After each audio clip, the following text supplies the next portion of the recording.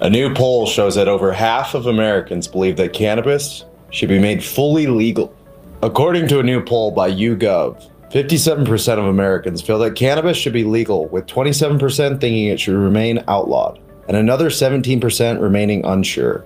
There was a divide between political affiliation regarding favor for legalization, but amongst all age groups, the percentages favored legalizing marijuana.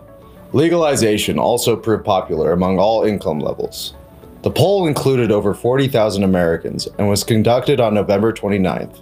This poll follows a trend in cannabis acceptance that was further supported by a poll in August showing that 49% of Americans have tried cannabis, in contrast to a poll in 1970 where only 4% tried cannabis. Do you think these numbers will be reflected in the next election? Let us know what you think.